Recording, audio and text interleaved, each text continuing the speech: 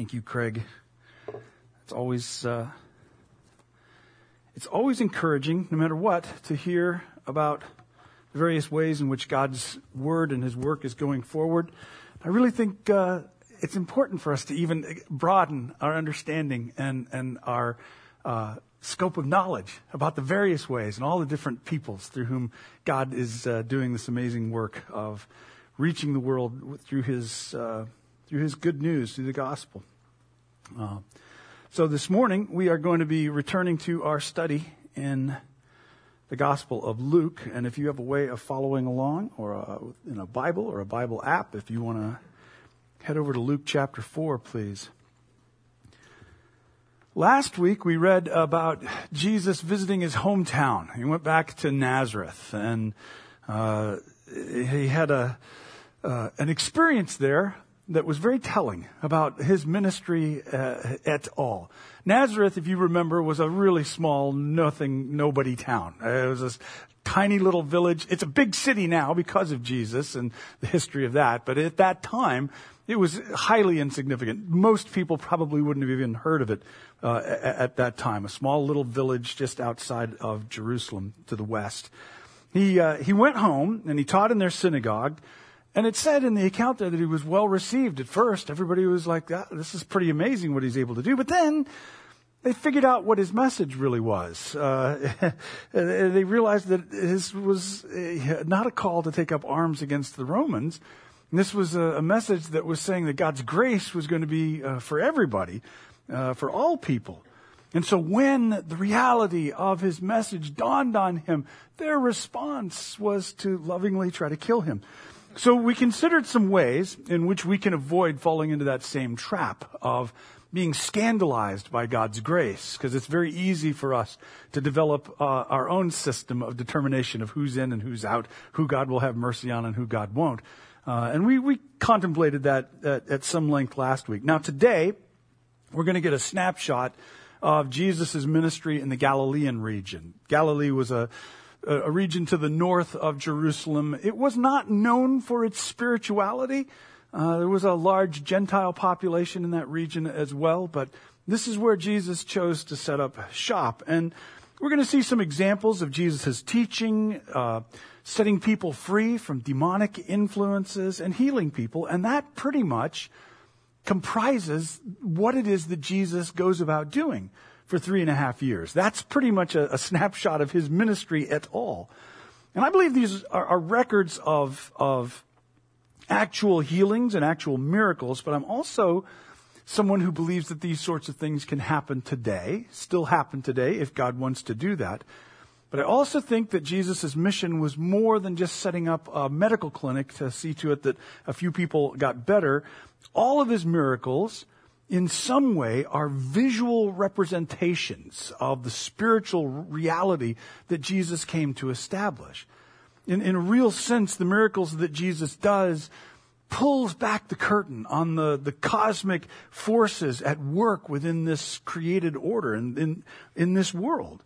And we're gonna look at this conflict between God's authority and the power of evil that still seems present in this broken place. So we're going to consider some things about God's authority this morning and what it means to us as followers of Jesus, as those who claim him as our Lord, as those who are part of his kingdom. So if you're there in Luke chapter 4, we're going to pick up where we left off last week, starting with verse 31. It says, "Then Jesus went to Capernaum, a town in Galilee, and he taught there in the synagogue every Sabbath day. There too, the people were amazed at his teaching, for he spoke with authority." So we talked last week about the synagogue system in the ancient Israel context. Like, we don't know exactly when that started, but it certainly was the pattern for Israel in the first century, and it continues on, especially after the temple's been destroyed within Jewish life. And here we see that Jesus continues this practice of reading and then teaching in their synagogues. And we don't know exactly what he was teaching. Luke doesn't share that with us, but I think it's very likely that he's teaching and sharing the exact same things that he did in Nazareth. It's likely that Jesus had a few set things that he was regularly sharing with the peoples, and that's what he would do. It wasn't like he was coming up with something every week that he had to try to explain to everybody, but he had a message. We know in Mark's gospel that he went around saying that, encouraging people to repent because the kingdom of heaven was near. So it's more than likely that Jesus is going around to the synagogues, reading from these same passages and telling them, listen, this time is at hand. What God promised he was going to do in bringing deliverance is happening right now, and it's happening through him. But as I said, Luke doesn't actually tell us exactly what he taught. What he does tell us is the reaction to his teaching. The people were amazed at his teaching. And so this gives us an opportunity here to step into the sandals of the people that were there, listening to this young rabbi who's come to town from, what Hicksville did he say he was from again? Where is he from? Where did he get his education? What rabbi did he study under? You could even imagine a little bit of cynicism beginning to kind of creep into people's expectations about him. You go to Sabbath service and all of a sudden here's this guy that's coming in and they're looking at it thinking, we're from Capernaum. We're a bigger city. We're a little more sophisticated than this. What's Hicksville think he's going to teach us? But then he reads and he teaches and it captivates people once again. Everything turns to amazement. And the word in the Greek literally means that they're shocked, or you could say stunned by what he's saying. Why? Why were they stunned like this? Because it says he spoke with authority. But even there, we got to wonder, what's that mean? Like authority, how are they using that term? If I say that so-and-so is an authority on a subject, what do we mean by that normally? An expert. There's somebody who's an expert in this. So is that what they're saying? Is that what they're amazed at? He's like such an expert at this? Or was he exhibiting authority like an authoritarian? Was he coming in and yelling and pounding on the pulpit and getting angry with us? Here's the thing that we can understand about this, how we can kind of get at the bottom of what this means when he's talking about authority. The rabbis of Jesus' day would come in and they would reinforce the traditions that had been passed down to them for a long period of time. They would quote the Torah, and then they would quote the respected leaders who had taught them about the Torah and how it applied to life or what it meant. And that is how they would cite authority on a matter. Very much like the way a lawyer will point to a different law case and use that as a precedent for how that people should come to a conclusion about something. The rabbis of that time and the scribes would cite theological precedent by quoting respected rabbis as the basis for their doctrine. So we believe this and we act this way because Rabbi so-and-so said this. But that's not what Jesus did. Jesus would come in and he would speak for himself. And we know this is how he did this because we go to Matthew chapter 5. And in Matthew 5, we have the Sermon on the Mount, one of the more complete sermons that Jesus provided. And we saw how he did that. You know, how he went through the Beatitudes or things like that. And then he said, you've heard it said, this is what you were taught, that you should love your neighbor but hate your enemy. And Jesus said, but I say to you, love your enemies. He wasn't citing another rabbi. He wasn't quoting somebody else to prove that or any other authority. He actually established his own authority to speak about these issues. I am speaking this on my own. And that was stunning to people. It would be stunning to people to this day, I believe. This is part of why Luke is actually writing this account of Jesus, because as a historian, he's letting us know that this rabbi is different. That Luke is recording this for us because what this rabbi said and what this rabbi did is still powerful to Luke's day, because Luke wasn't there when these things happened. Still powerful in our day, because we certainly weren't there when it happened. What I believe we learn from this is that the authority of God's kingdom is revealed in the teachings of Christ. One of the things that I really believe God prompted me about as a practice that we started several years ago, that it was important for us to keep coming back to the Gospels and the teachings and the stories about Jesus. We've gone through most of the Gospel, I think all of them now, at least twice. But here's my thinking on this. For as long as I have, I'm not sure what's happening up here, but can we not do that? There we go. So we're Jesus' followers, and I feel like it's very important for us to be familiar, to be as familiar as we can be with Jesus' teachings and what his values are and how it is that he carried himself. Because if we're following him, it's important for us to know these things. I just have felt for a while now, for as long as I have whatever influence I might have, to keep pointing us back to him. I feel like it's a terrible thing, especially some of the things that I've seen happen within the church lately, when Christians are molded more by their favorite niche political podcast or pundits or politicians than by our Savior, Jesus. I fear sometimes that what I hear sounds a lot more like Rush Limbaugh than it does Jesus Christ. And that's a problem, guys. That's a problem when we are followers, not of Limbaugh, but of Jesus. And there's a huge distinction there when you really pay attention to it. The question that hangs in the air of our society today, that hung in the air in Luke's society, was, what makes Jesus so special? Isn't this just another religious teacher among all the religions of the world? What's so special? Why is his message of any sort of importance? And that's where I think it's a good idea just to let Jesus speak for himself. I mean, we can try, and the church has certainly tried to develop a rationalist, reductionist argument for our faith, but we end up approaching our faith that way then like scientific detectives. We gather up the historic evidence and we find and construct the most rational argument that we can to formulate a defense for why it is we believe what we believe. And I'm not, denigrating the work of apologetics to that degree, but I just believe there's something beyond mere rationality here when it comes to Christ's authority being revealed. I believe there's an authority that gets revealed when we just allow Jesus the space to speak for himself by absorbing what he taught and lived and sacrificed and then imitating that into the world where we live. The first time that we taught through the Gospel of Luke, it's been over 10 years ago, my in-laws had just moved into the area. That's, I've told you this story before, but, teaching through Luke, I can't help but think back on that when Robbie's parents moved here, they didn't identify as Christians at all. I mean, at all.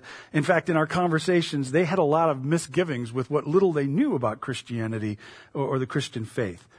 But, out of politeness, trying to, show support for their daughter, Robbie, and her weird husband, they started coming to Eastgate. They just want to be nice and be here for us. And so they came just as we started teaching through this Gospel of Luke. Now, I want you to know that Robbie and I never witnessed to her parents in any sort of traditional sense. We never handed them tracts or, tried to put a Bible verse in their food or something like that. We'd answer questions if they had them, but we never prompted them on anything. I promise you, we never actually tried to push anything or pressure them to accept or believe anything. But they kept coming on Sunday mornings and listening to Luke's story about Jesus. And I want you to know that by the end of that study, they both had acknowledged Jesus as their Savior and received salvation from him.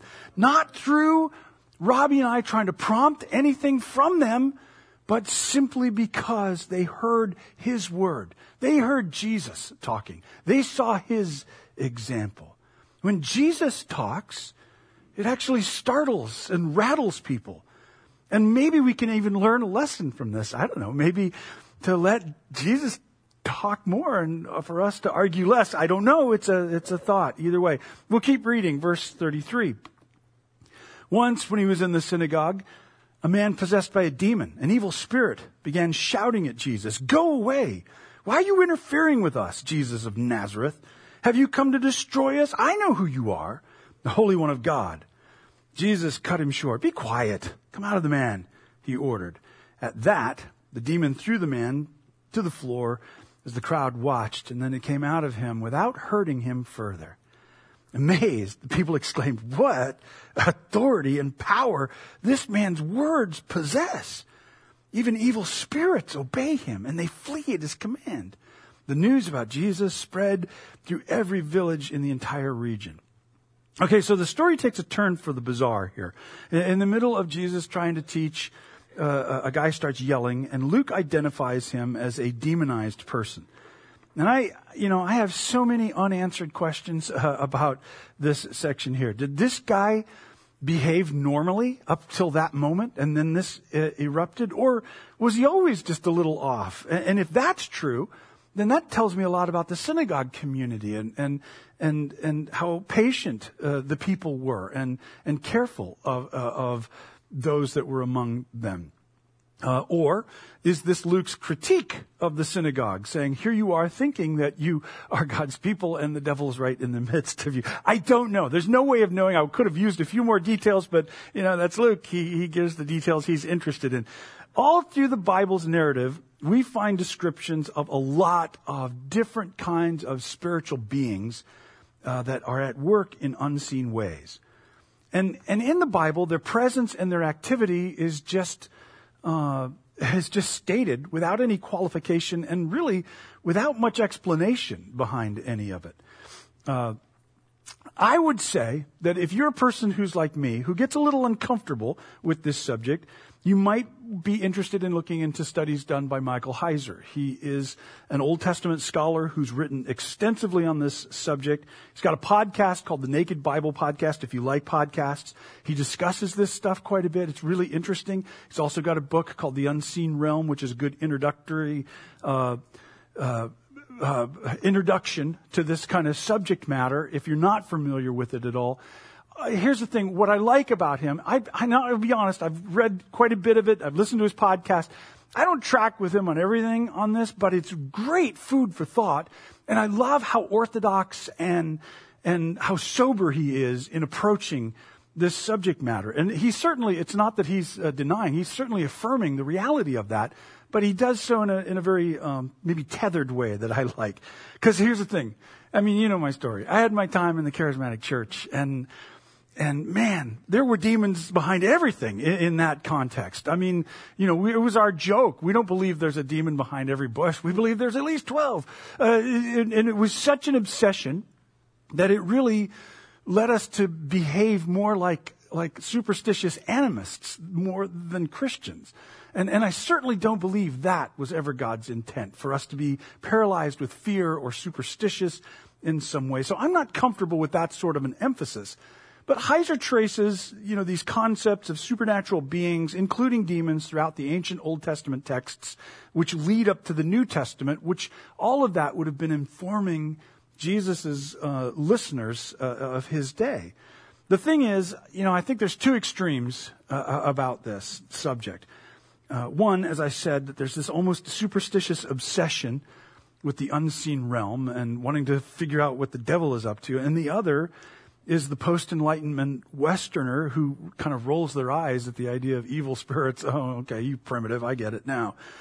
I just think there's a lot of hubris in our modern world at so quickly dismissing everything that can't be empirically explained. But I'm also someone who believes that unseen forces can and do influence, maybe even possess people. However, I don't believe demonic forces should ever be our emphasis as a church, because according to Colossians 2:15, and you can go look that up, those things were stripped of their power by Jesus' death on the cross.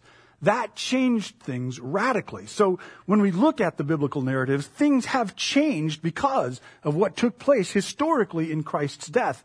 And that changes how it is that we interact with the world around us. No matter how you understand demons and their influence, remember that these accounts of miracles are visual representations that reveal the nature of God's sovereign activity at work in this world. So beyond just the event itself, there's a lesson that's trying to be communicated through what happens here in the synagogue with this demonized man. And I think this is showing us that the authority of God's kingdom challenges and overcomes what is evil in this world.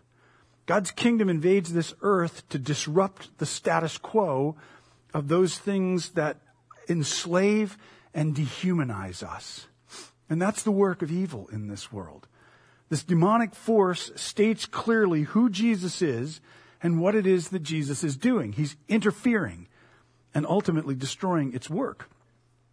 So this tells us then something, that like in those times when we're worshiping or when we come to God's word and we get those gut punch moments of conviction, this is what's happening, like what we see happening in the synagogue. Now, I don't mean that means we have a demon or that we're possessed. It just means that Jesus is displacing those things that hinder us and hold us back from wholeness. This is Jesus at work in our lives, in those uncomfortable moments when we're convicted by something. He's freeing us from the dehumanizing patterns of our lives to bring us into the life that He intended for us. And those feelings are uncomfortable. I'm certainly someone who's very familiar with being convicted by the Holy Spirit about things happening in my lives. But they are so beneficial if we'll allow them to be. This guy went through a rough moment there of torment and turmoil, ended up on the ground. But when it was over, he was hurt no further. He was dehumanized no more. If we'll yield to that conviction and allow Jesus to transform our thoughts and our actions, man, there's great benefit to that. I love how this goes down, though. Jesus, He didn't have a conversation with this thing. Another thing that makes me think this should not be our emphasis. He just, the demonic force calls Jesus out. Basically, He's saying, listen, this Hicksville thing doesn't fool me, Jesus from 2egg. I know who you are. You are the Holy One of God. But Jesus cuts him off and just says, scram. Now, in Jesus' day, the rabbis who would perform exorcisms had to go through all kinds of rigmarole. There were special accoutrements needed, and they had to do so many different chants and different things. Here, Jesus, again, is displaying this unique authority in that He just says, beat it, and the thing is gone. No elaborate exorcism rituals. And I really think that's the point, that if we'll intentionally draw close to Jesus and His Word. Draw close to Jesus in who it is that He represents Himself to be through this Word. And allow that Word to have its work in our lives, to listen to it, to see it, and to determine to emulate who He is and to live like He lived. We don't have to get all wound up looking for demonic influences or whatever. When we just come under the authority of God's kingdom, the presence of Christ begins to displace all that stuff from our lives. You see what I'm saying in that? So it's not a matter of trying to chase down the devil and figure out what he's doing. It's a matter of reaching out to Jesus and submitting and yielding to what He's doing. So once again, this event stuns people and they marvel at the extent of His authority. And the story continues then, verse 38. After leaving the synagogue that day, Jesus went to Simon's home. This is Simon Peter, he'll later be called that, where He found Simon's mother-in-law very sick with a high fever. Please heal her, everyone begged. Standing at her bedside, He rebuked the fever and it left her. She got up at once and prepared a meal for them.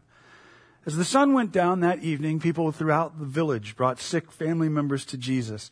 No matter what their diseases were, the touch of His hand healed everyone. Many were possessed by demons, and the demons came out at His command, shouting, "You're the Son of God." But because they knew He was the Messiah, He rebuked them and refused to let them speak. What an interesting detail. Jesus clearly didn't want His Messiahship announced by demons. And I don't know exactly what to make of that, but it's something definitely to take note of. Early the next morning, Jesus went out to an isolated place. The crowd searched everywhere for Him. And when they finally found Him, they begged Him not to leave them. But He replied, "I must preach the good news of the kingdom of God in other towns too, because that's why I was sent." And so He continued to travel around, preaching in synagogues throughout Judea. So our story moves from the public religious setting of the synagogue to the private and domestic realm of Peter's home and family, and out then even to the desolate areas where there were very few people. In the synagogue, it's a man who's set free. It's a man who's set free. In Peter's house, it's a woman who is healed. And the chapter finishes off with Jesus traveling all over, cutting across spheres of life and people, and in a real sense, uniting all of these people, all these various people under God's reign. But I want to focus on Peter's mother-in-law, because that's a powerful bit of the story to me. Jesus quietly confronts an illness that she has, and He restores this woman's health. And that's beautiful. But there's something else in this. In verse 39, in the NLT, it says she prepared a meal for them. which in the Greek, it says she served them. It may have included that, but it's important that we keep that terminology in place. She served them. Now, I realize that our 21st century ears hear this and we think right away, okay, there's a perfect example of a woman caught in a patriarchal system where serving a man is her sole identity and purpose in life. And, we could be thinking, come on, Peter, this woman was sick. Couldn't you just order a pizza or something? Why are you letting her do this? And they're valid considerations, but it was a different cultural context. We always have to keep that in mind. But I'd like to think that Luke had something more in mind when he wrote this than just trying to tell the women folk to get busy in the kitchen. The word used is diakoneo, and it's the root word that we get for deacon, or a servant in the church in the book of Acts. It's the same word that Jesus uses when he says the Son of Man did not come to be served, but to serve, and to lay his life down as a ransom. I don't think Peter's mother-in-law is portraying an unliberated, oppressed woman.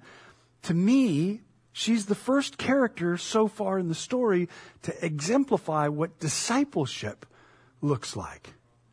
And this is something I think we tend not to notice enough. Yes, Jesus frees us from what oppresses us, from what holds us back. Yes, he heals our bodies, he heals our minds and souls, but for a purpose in this life. So this is the last thing I want to note this morning out of this, that the authority of God's kingdom empowers our lives, imbues our lives with meaning and purpose.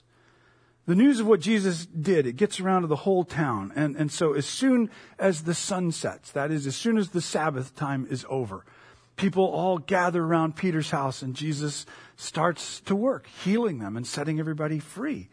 Now again, I believe this really happened, but I also believe we're supposed to read into this, something that's going on here, the meaning of this. It's not that just some people who were sick got better. There's a whole other dimension involved in this that I see revealed in Peter's mother-in-law. Because in that time and place, illness carried a heavy social cost. Not only did it prohibit somebody from being able to work and earn a living, which, there was no government assistance and there was no stimulus check coming back in first century Israel. So not only were they inhibited from being able to earn a living, but they'd also be unable to take up their role in the community, something else that was a vital part of a person's sense of well-being and worth. Everyone had their role in the community to play, and illness would steal that place of honor from them, their place of meaning within that society.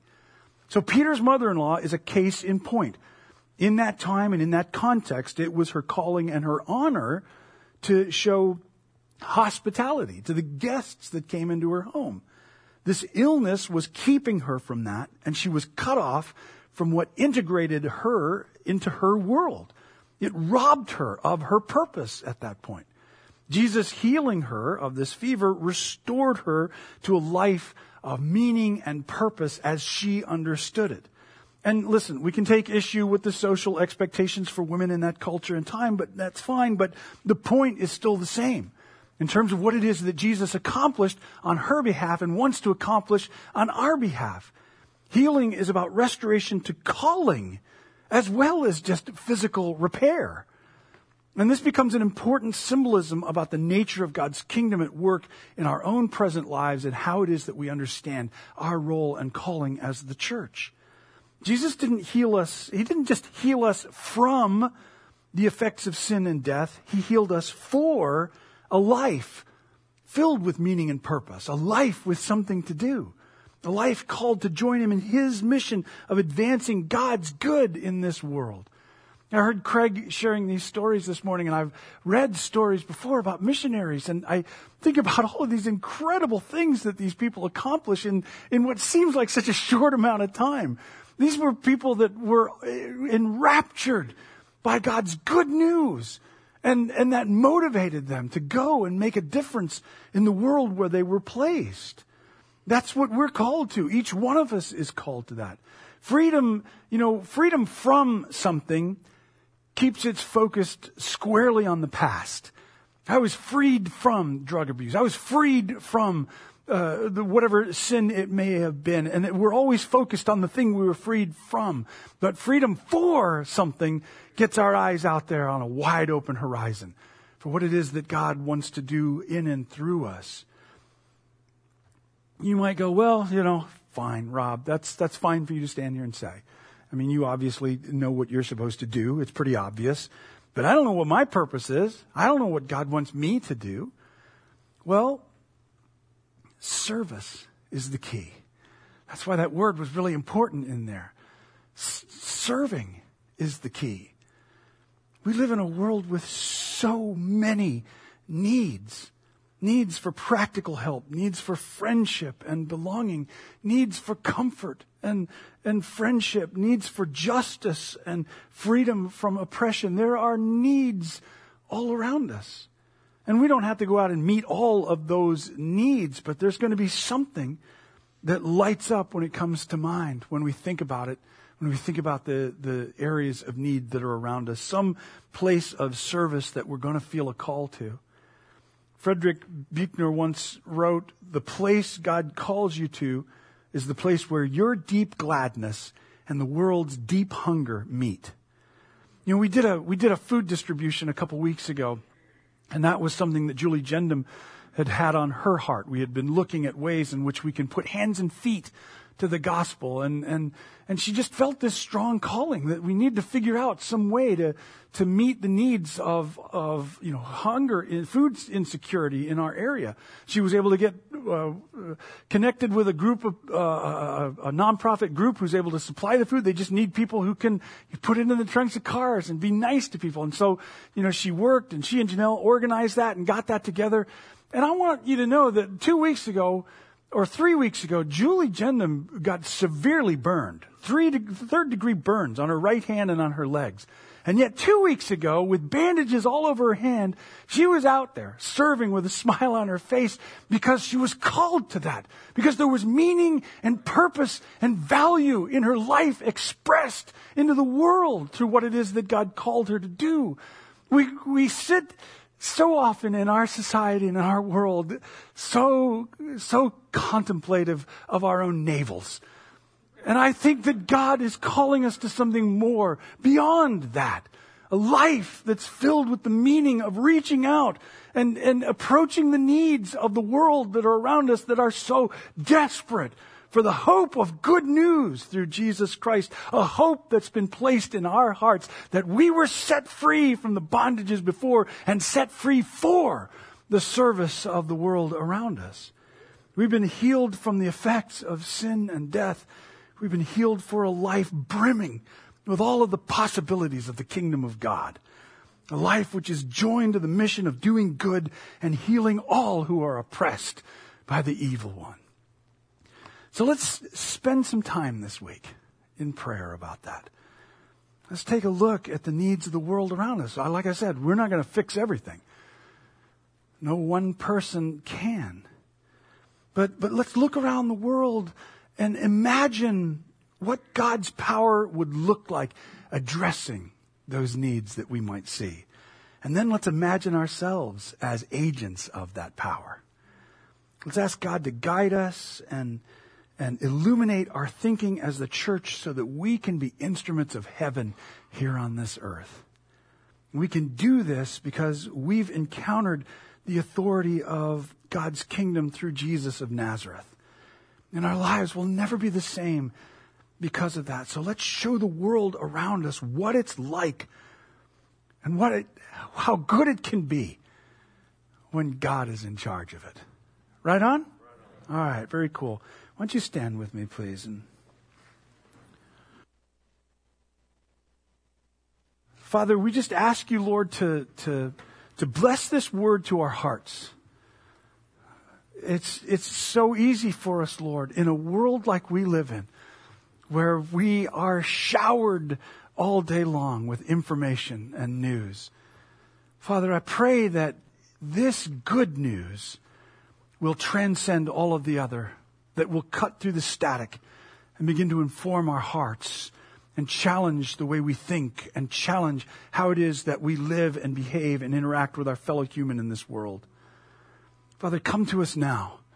And I pray that you, by your Spirit, will enlighten us and enlarge our understanding of what it means to be a child of God and a follower of Jesus in this world. Anoint us for service, Father. And through this people here, make a difference in this world. Let your authority and let your kingdom come. Let your will be done on this earth like it's done in your heaven. We pray in Jesus' name. Amen.